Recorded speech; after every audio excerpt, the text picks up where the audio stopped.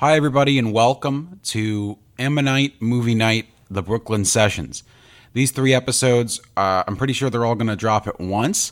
They were recorded at my old apartment, the former Ammonite Inc. studios in Brooklyn, New York. These are Jared and I's first ever podcasts, and so as a result, we had some audio quality issues. We were kind of using the wrong mics for what we were doing here. All of that, I hope by the time you've heard this, has been corrected. And starting next Wednesday, we should be on the right track. But in the meantime, on this episode of Ammonite Movie Night, we talk about J.J. Abrams' Super 8 celebrating its 10th anniversary this past summer. And our first attempt to cover Sam Raimi's Spider-Man. Although, as you could see from the episode, we didn't quite get it all, which sparked our Spider-Man commentary series that's coming in about a month from when you hear this. Anyway, that's the show. If you have any questions, comments, and concerns, you can send your emails, voicemails, what have you, to amntpod@gmail.com. And for these Brooklyn Session episodes, we will address them in a manner to be announced. Thank you very much, and enjoy our first ever podcast, Spider-Man and Super 8, on the Ammonite Movie Night. Thanks.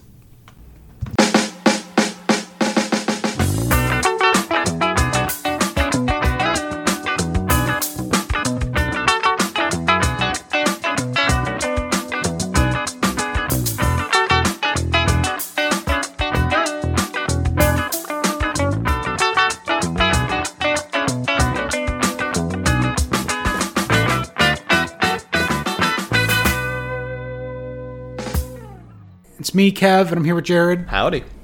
We are Ammonite Inc., of course, and every week we're going to be each picking a movie, and we're going to talk about those movies, and you're already here. You're coming along for the ride, whether you like it or not. Yeah, you can't, why don't you take the daily out of your play queue?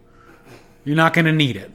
I picked our first feature, which is Jeffrey Jacob Abrams' Super 8. I'm going to be calling it Sense8 for the remainder of this pod because I am so sorry. It's true. Is it Jeffrey Jacob? It is Jeffrey Jacob. Thank God. The writer of Marvel's Spider-Man, the most distinct miniseries ever written. Everyone give a round of applause? Everyone give a round of applause. Please clap. Speaking of Spider-Man, our next movie we're going to be talking about is Sam Raimi's Spider-Man 1. Oh, yeah, there is a connection there. Spider-Man, right. Do you want to get right into it, Jared? Let's get right into it. With Super 8, I'd heard a lot about it. I've known about our young friend Jeff Jake, or Jake Jeff, whichever order he's in today. I've known about him. I mean, I've seen Star Trek, I've seen Cloverfield, but this one has eluded me. All I've known about it is that it's, Spielberg-y. I feel like it eluded everybody because they wrote it off right away when the mystery... So I had the inverse, where I was working at a movie theater when it came out, and I saw it 3 times, and I saw it a lot on breaks. I love this. Spoilers. I love this movie. I think it's really, even though now I'm catching a lot more stuff that I think, because I watched Jaws last week because of 4th of July. So I'm catching all this shit that's maybe that's, You're seeing the seams. Yeah, I guess so. But, yeah, to your point, they did this viral, I missed out on this viral marketing campaign completely. I think people got confused, too, because they thought it was Cloverfield related. Not gonna lie, I had a little running thing with myself. Alright, how closely is this thing gonna resemble the Cloverfield monster? Answer, not at all, but... Yeah, I know. I mean, I actually kind of like the design, the weird nostrils going on, but we're getting ahead of ourselves. Folks. Super 8 is the story of young Joe Lamb, who has lost his mother in a nondescript factory accident. Yeah. It's like an ironworks factory, right? Something like that, yeah. And so they're in a position, he makes movies with his friends. Yeah. The Goonies. And they're filming at midnight, and there's a train crash, and something gets out of the train. Mm-hmm. And the adventure goes from there. You have Kyle Chandler as the screaming dad, which has been his Hollywood role for a while. The brilliant Coach Taylor from Friday Night Lights, just wondering where everyone is and what is going on at all times. I really liked the opening to this movie, a lot. I think everything up until the middle point, everything felt very concrete, like it was going somewhere. You could see the clear character relations, where honestly, where it goes off the rails and it just becomes, I don't know what they were aiming for, is when the girl, her Alice, I think her name is. Yeah. When she gets kidnapped, that's where the movie kind of lost me a little bit. Oh, yeah. I mean, it was focusing on the relationship between Joe and Alice, and I thought that was done very well. I thought that the moment where they're watching Joe's mother with baby Joe on the video was touching. To watch that with someone you're falling for is very it pulls those certain strings. Like, I imagine someone who's 13, 14 watched that scene, that's probably gonna stick with them in that way that a show or movie only does when you're 13, 14. But after that, it was like it tried to say like, oh yeah, he's having conflicts with his best friend, and it's like they never really had any camaraderie. It was always that like head buddy stuff that you see between friends who've known each other for a while, but it was never that reassurance that they know each other. I agree. You never get that sense that they like each other. So I feel like that issue is all over this movie, is that there's something missing in the chemistry of the film. I love this movie a lot.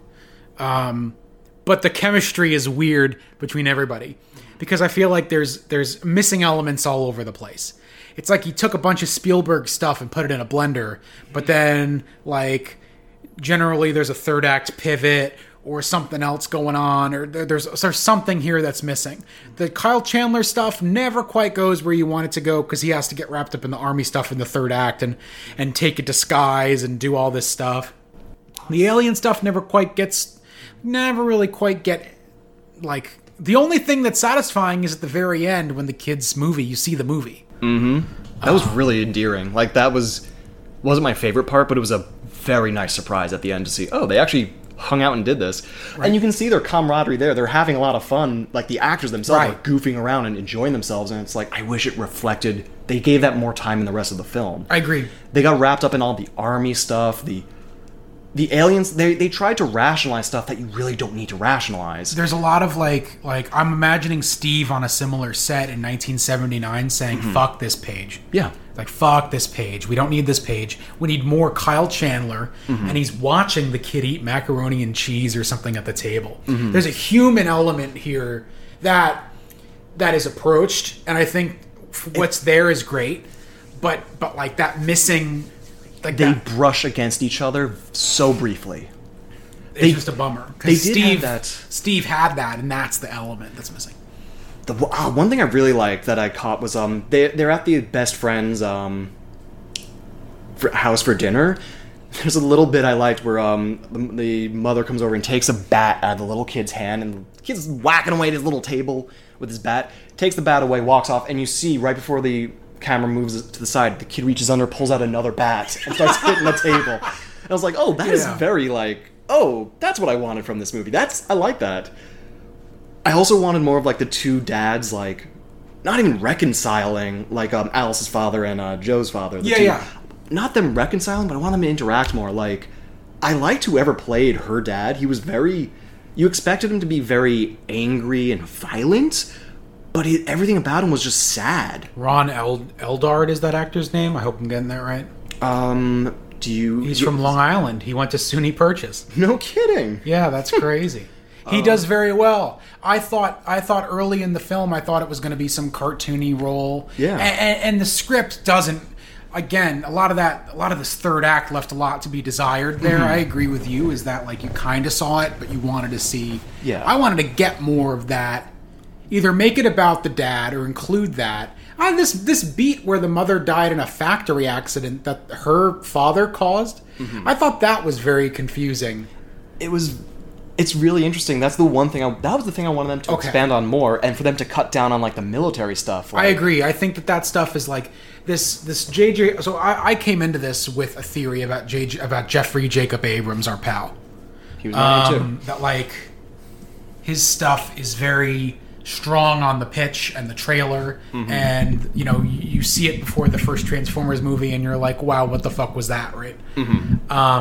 But the third act, because it's all about, you never really remember the very end of a magic trick, so that's the problem. Also, it's like do I want to see this magic trick again? A, which usually it's like, do you? And B, it's like, yeah, but what about the rest? Magic tricks are awesome. I love magic. Yeah. You know me. I love magic. There's nothing like a good surprise. But I don't know. I wish there was more. You never want to see the magician put the bunny back in the bag and the hat goes in too. Yeah. He was in this guy who played the father. He was the priest in Doubt on Broadway in 2006. Okay. So that's cool. Well, Good does for a lot him. of stage stuff. He's an actor here in New York, so he was on an SVU in 2009. It's just so interesting. Like this movie has a strong idea of what it wants to say, but it forgets to say some things. I agree. Like it's a Spielberg movie. Well, that sounds mean. He's not making a Spielberg movie. He's taking those strong influences from those 80s family movies that kind of broach the territory of being unfamily friendly. But then he focuses on. It reminds me of they focused on that military general guy. Right. Like they have a lot of him shooting and doing nothing important. They do. It reminded me of I'll make this brief. It reminds me of Man of Steel. They have a general character who shows up and takes up a lot of screen time, and then dies. Oh yeah, that's right. Fuck. And we're not talking about that movie, but just the idea of why No. are we focusing so much on the military here? We're definitely not talking about Man of Steel, are we? No, we're not. No, this is going in the show. We're not talking about Man of Steel. No. That's a good. I'm dropping. You're right, though. Roll call now. Because they do spend a lot of time. It feels similarly like. I had heard something about the movie, and while you were saying that, I had to confirm on Wikipedia. Sure. But it may explain our structural issues with the army stuff, which is, I'm reading right here. Super 8 was a combination of two ideas. One about kids making a movie in the 70s. The other, a more traditional alien invasion movie. So what I'm thinking is half a dozen of one and six of the other make this lopsided egg crate that is two half-baked great ideas from Jeff Jake. Because I think a Jeff Jake... This is gonna stick now. I think a Jeff Jake kids movie. I think that all three versions of this could work, but the finessing, there just wasn't enough finessing. I think in the script of it. And what's there is very good. Not to be Vin Diesel, but it needed family to actually meld the two together. I needed to see a bit. Yeah, I agree. I think instead This of isn't even a seeing, bit this time. It really did need the family, right? It needed like the father should have bonded. They should have had more scenes with their kids. Outside of the build up to getting to the end, or like here's my setup. I'm a cartoon, and my cartoon is this. Like I'm drunk all the time. Yeah. Or I'm the belabored police chief who again disguised him. I never understood that. That was it was they focused on that so much. I don't know about you, but I don't care about the monster. I don't care about that. I want to see how the family and the people react. And then I feel like if they had a stronger family setup with the kids having their own found family, the actual relationships to parents, the whole twist at the alien is just a guy who's really pissed at that being tortured and hidden away for so many years. That would have struck home if the kid was inviting this alien into his family. Not literal, you can do it subtly, but just the idea of you see their strong family bonds and it's no, it's okay. You can have a family too. Right. Go back to your family. A reassurance that, those humans are evil assholes, but we want you to be happy too. Sure. Something like that. You know what's funny about what you're saying, Jared, is what you're describing the ending of the movie E.T. the Extraterrestrial by Steven Spielberg. Right? Remember? I'll be very frank. Be right here. I've seen E.T. twice, and both times I was in my single digits. So oh man, I'm going off the cuff. I'm going off the cuff here. But it's funny because the thing is that it is such a rehash, right? Yeah. Meanwhile, what we're asking for is essentially a movie that begins like Jaws and ends like E.T., I think that's a great fucking movie. And that would have been very, like, I feel like that would have been simple. But again, I feel like this guy gets lost in the fog of his fucking mystery box, and everything except for Mission Impossible 3, because Tom's there to bully him, has to be some kind of fucking mystery. I don't understand it. This movie gets 4 stars from me, and I really love it. And we'll talk more about stuff. But man, oh man alive, am I like... And by the way, what's funny, this movie came out 10 years and a month ago. And I'm just as actively tired of the mystery box as I was then, right? Even though everyone's still trying to use the mystery box on me. This motherfucker with this, Jeffrey Jacob disciple Damon Lindelof's Watchmen shit last year. 2 years ago. Yeah, that's a very good point. Which is a really great show, but is, you can ask me later about what I think of it in terms of a sequel to Watchmen. That's another thing on the no-no list.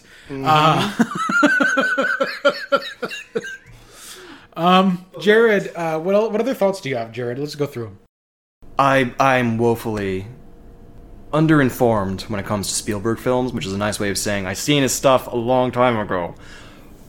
But one thing that I always took away from even the stuff that he participated on is that the friend groups in all of these films, they have just enough definition that they feel like people, but they're just open enough that you can easily insert yourself, your friends into it. Sure.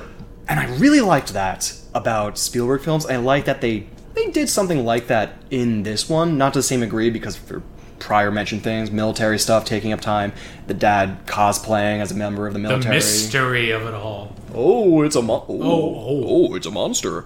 A forgettable luncheon.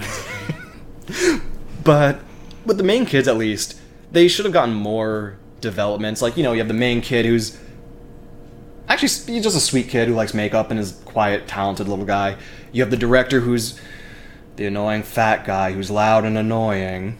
And then you have the pyro who blows things up and that's his personality. And then the whiner who's like in the hat and he looks like the whiner. He looks like Harry from Mad Men, which is when he's being filmed. But I like that the characters had something going where you can easily look at someone and say, that reminds me of my friend, and immediately draws you closer to them. Or sure. Sometimes it almost feels not. I don't even think it's like consciously, but sometimes they feel like they're designed so that kids will leave the theater and go, who's who in the group? I mean, that kid is straight out of the Goonies. That director. Oh yeah. Oh yeah. Right. That is a Goonies character. Like that's the kid, right? Yeah. It's Captain. That's no, not Chunk. Chunk was the guy, right? Chunk was the grown man with the weird face. No, Chunk was a truffle. Chunk was the. I was correct, Captain Chunk. Yeah, but Captain Chunk. But I like movies that give that enough space, and that was like a perfect choice, but because Spielberg did it first. I like that. It's a movie. Nice. Super 8 is a movie. Do you have any other notes? I'm just. Oh, there's one scene I really liked that I wanted to bring up. Sorry, this is all just tangent to tangent, just because reading off. It's a new podcast, folks. We're talking notes. We're taking notes here. There's my excuse. Damn it. We're taking notes here. One scene I really liked when Joe did the makeup on Alice, and it was like, be a zombie, and he's just watching her like be a zombie, and it was something very sweet about the way it was filmed. It very much feels you've been in that situation where your crush is looking right at you, and she doesn't know, or he doesn't know, or they don't know.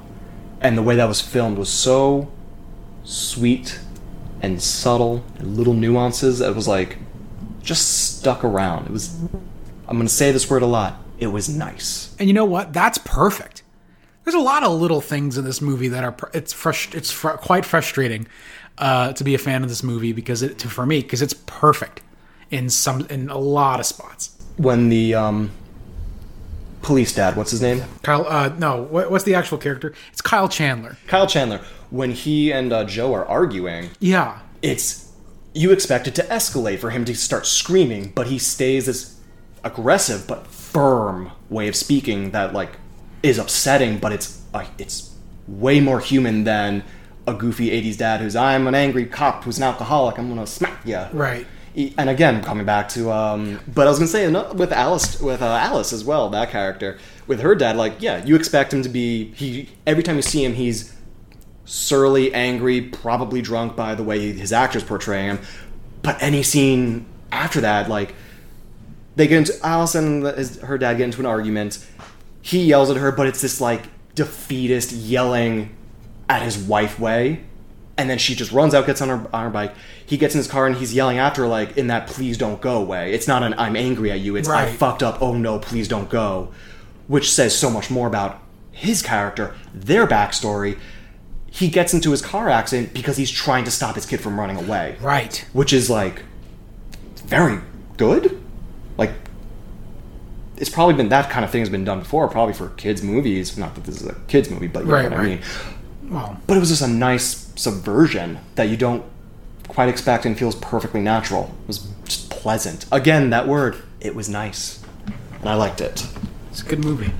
Anyway, if we're doing out of the 5-star rating, 3.5 is the good side of average, 3 is the side of average. 3.5, I want it to be a 4 so bad because there's so many scenes that are wonderful. Sure. Again, it's a 4 for me because, again, the things that I like about this movie are way better than the things I don't like about it. And I'm a sucker for the fucking mystery box. I love that shit. So I'm totally down for it.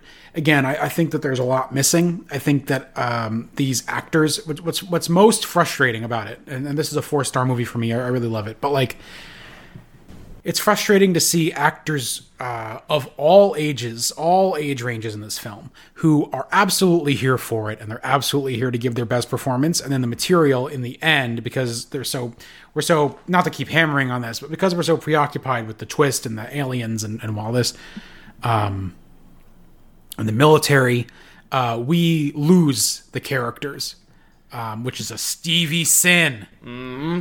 He's wagging his finger at you, Jeff Jake. We're watching you, Jeff Jake. But no, so 3.5 stars from Jared and 4 stars from me. Overall, I highly recommend Super 8. I think you should check it out. It's certainly one of my favorite movies of the last 10 years, literally. While I can still say that. Made in the last 10 years, or were you watched in the last 10 years? Made in the last 10 years. Not, yeah. Lawrence of Arabia is on the list of movies I've seen in the last 10 years, Jared. The Godfather Part 2 is on that list. Peter Jackson's King Kong, The Rocketeer, Koyaanisqatsi, The Human Condition Part 1. No offense, Super 8, but... Southland Tales, Spider-Man 1. Stay tuned. We were in our 20s the last 10 years. We watched a lot of goddamn movies. No offense to you, Super 8. Let's see. What other movies do I like more than Super 8? Bong Joon-ho's Parasite. Yeah, that's a damn good movie. I've seen that in the last 10 years. Anyway, Jared, I think it's time for our second movie.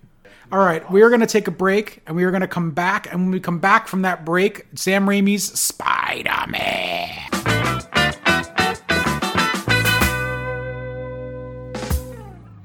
All right, we're back, folks. Jared and I were but 10 years old when Sam Raimi's Spider-Man came out, and it's one of our favorite movies.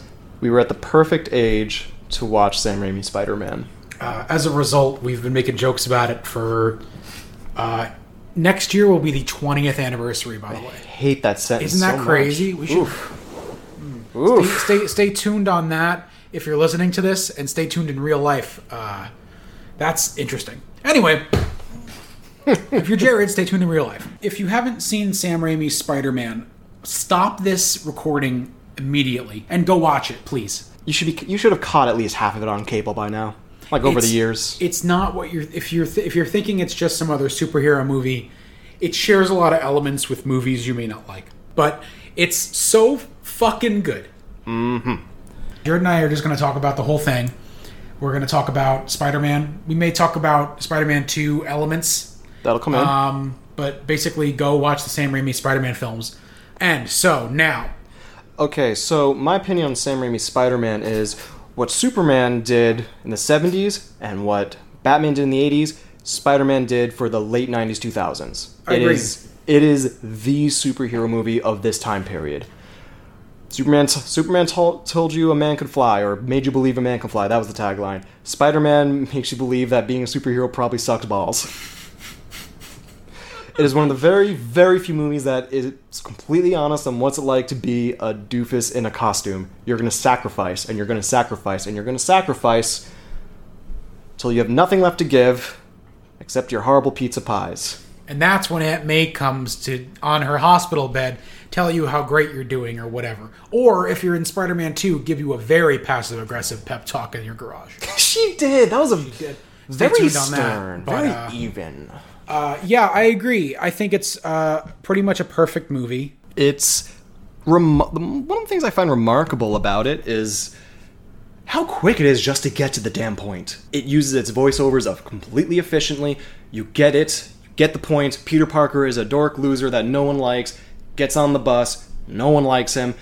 Bit by a spider. God, I didn't count the minutes, but it has to be like 15 minutes in. He gets the bite, right? It can't be that long. It's very efficient for what they're trying to adapt here, which is about five issues of Amazing Spider-Man.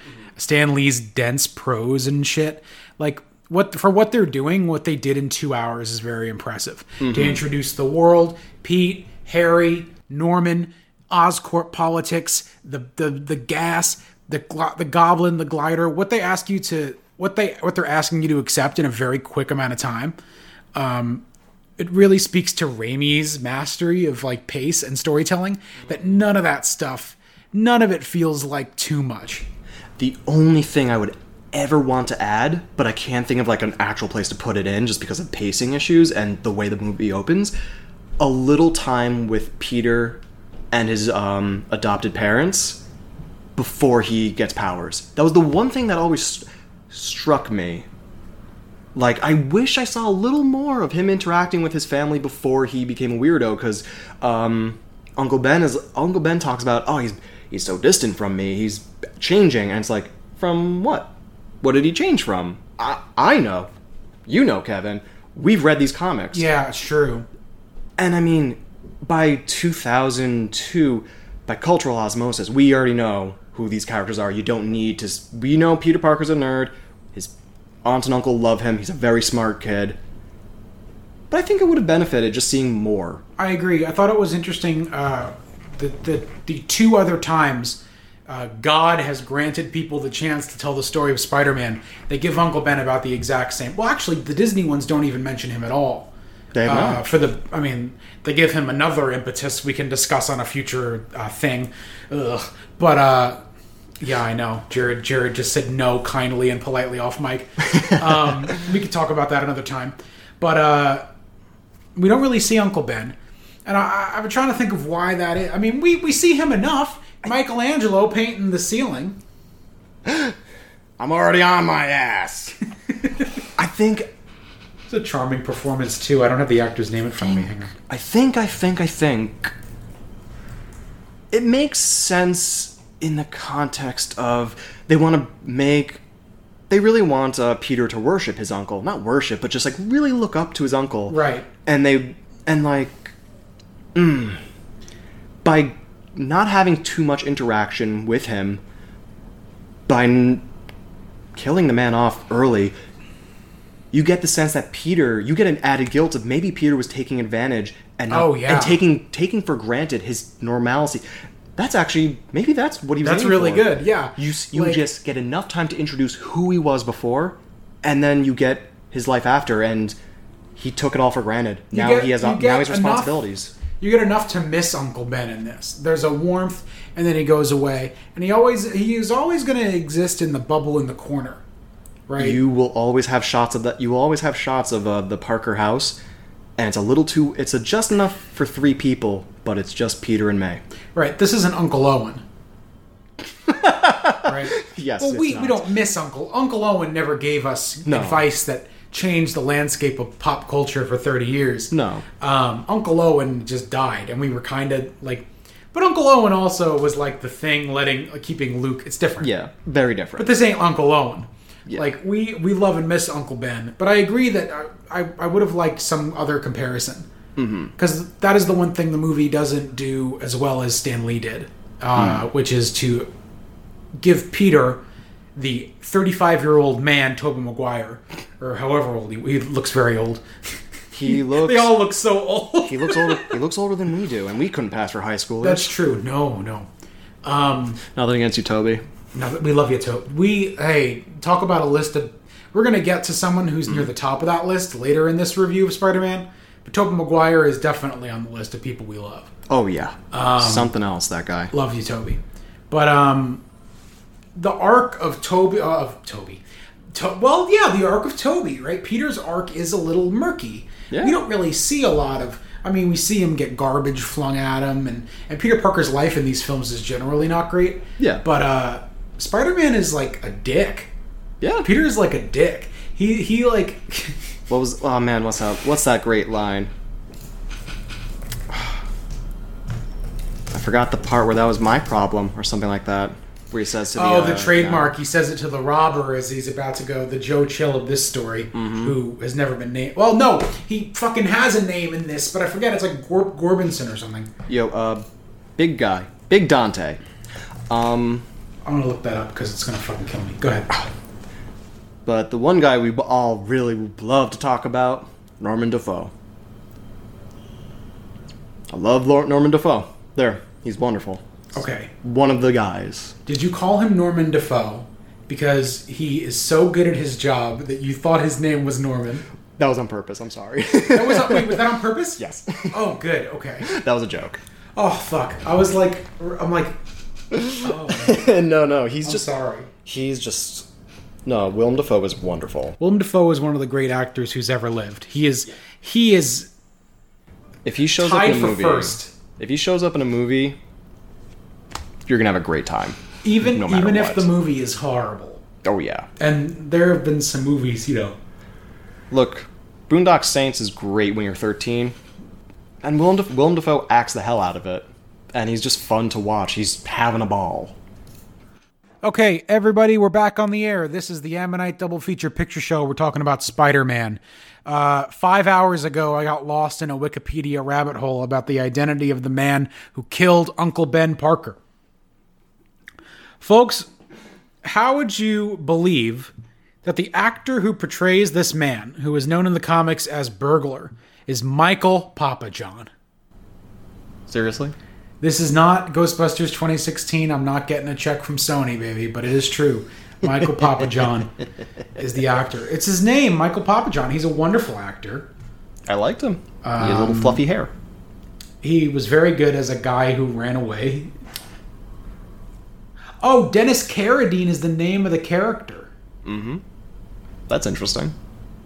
I bet you there's a whole scene. If you're listening to this screaming at the fucking... You're probably not listening to this because I'm probably going to cut it. Jared. Yeah? How much do we love Willem Dafoe? Oh, he's phenomenal. Willem Dafoe is one of the greatest actors of all time. Bar none. When he walks into this movie, he's in the car, right? Is that the first time we see him? He's like, Harry. Yeah. He immediately sets the scene, his conflict with his son. And 5 seconds later, he's talking to Peter as if he's the son that he actually does want, which is a line in the movie to some degree. And... You can analyze it in the comics, too. You can see it a bit in Norman.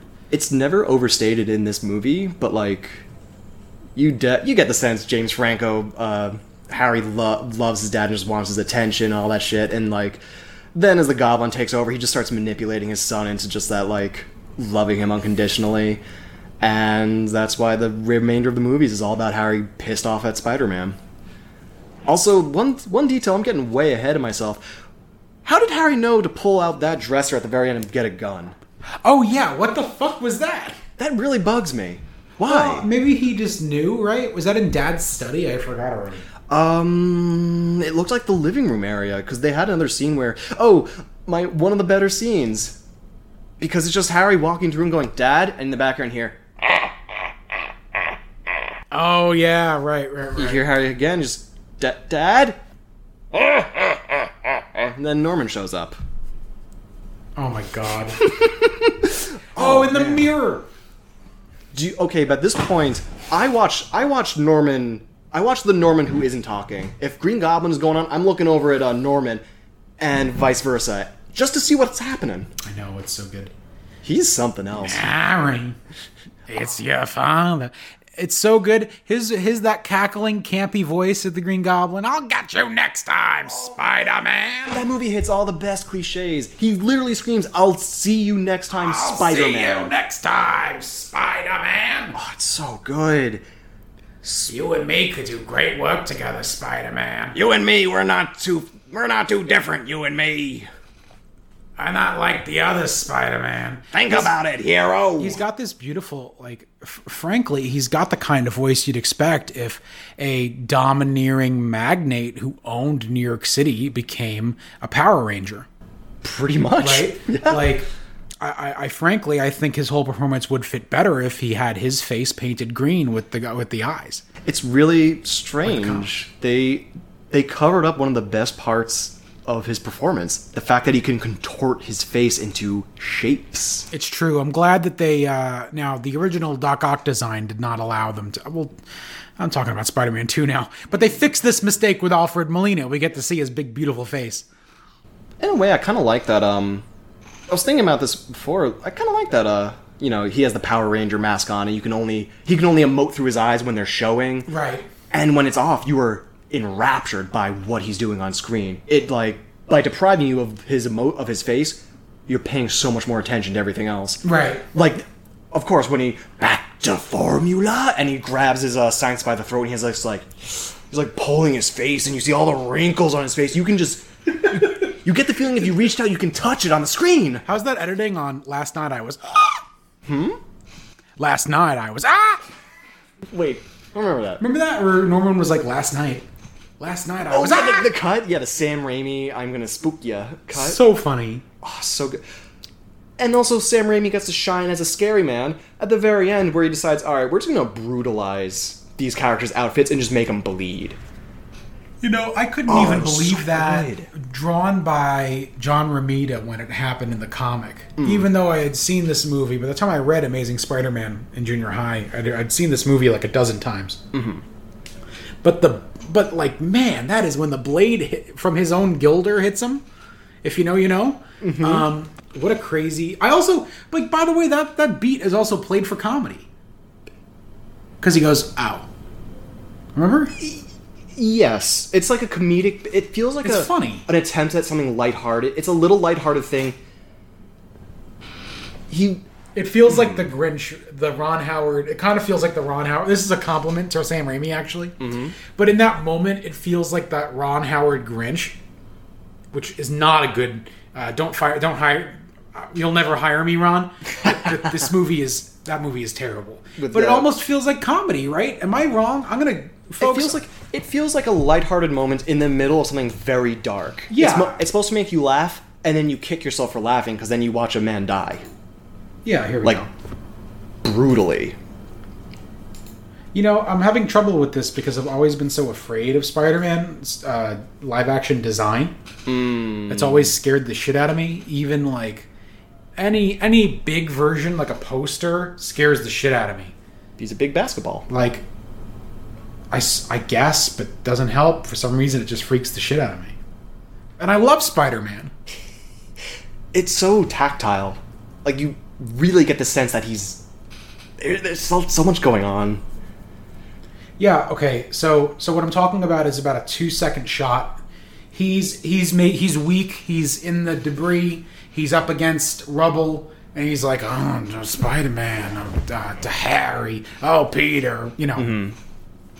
And then it's all a gambit to get Spider-Man in position for the glider, right? Mm-hmm. And so he activates the glider, but Spider-Man's spider sense goes off, and then he goes, oh. I get it. It's like you see his eye close up. The rest of it is like a Sam Raimi shot. Yeah. And then it's like really a Sam Raimi shot. He goes, oh. Yeah.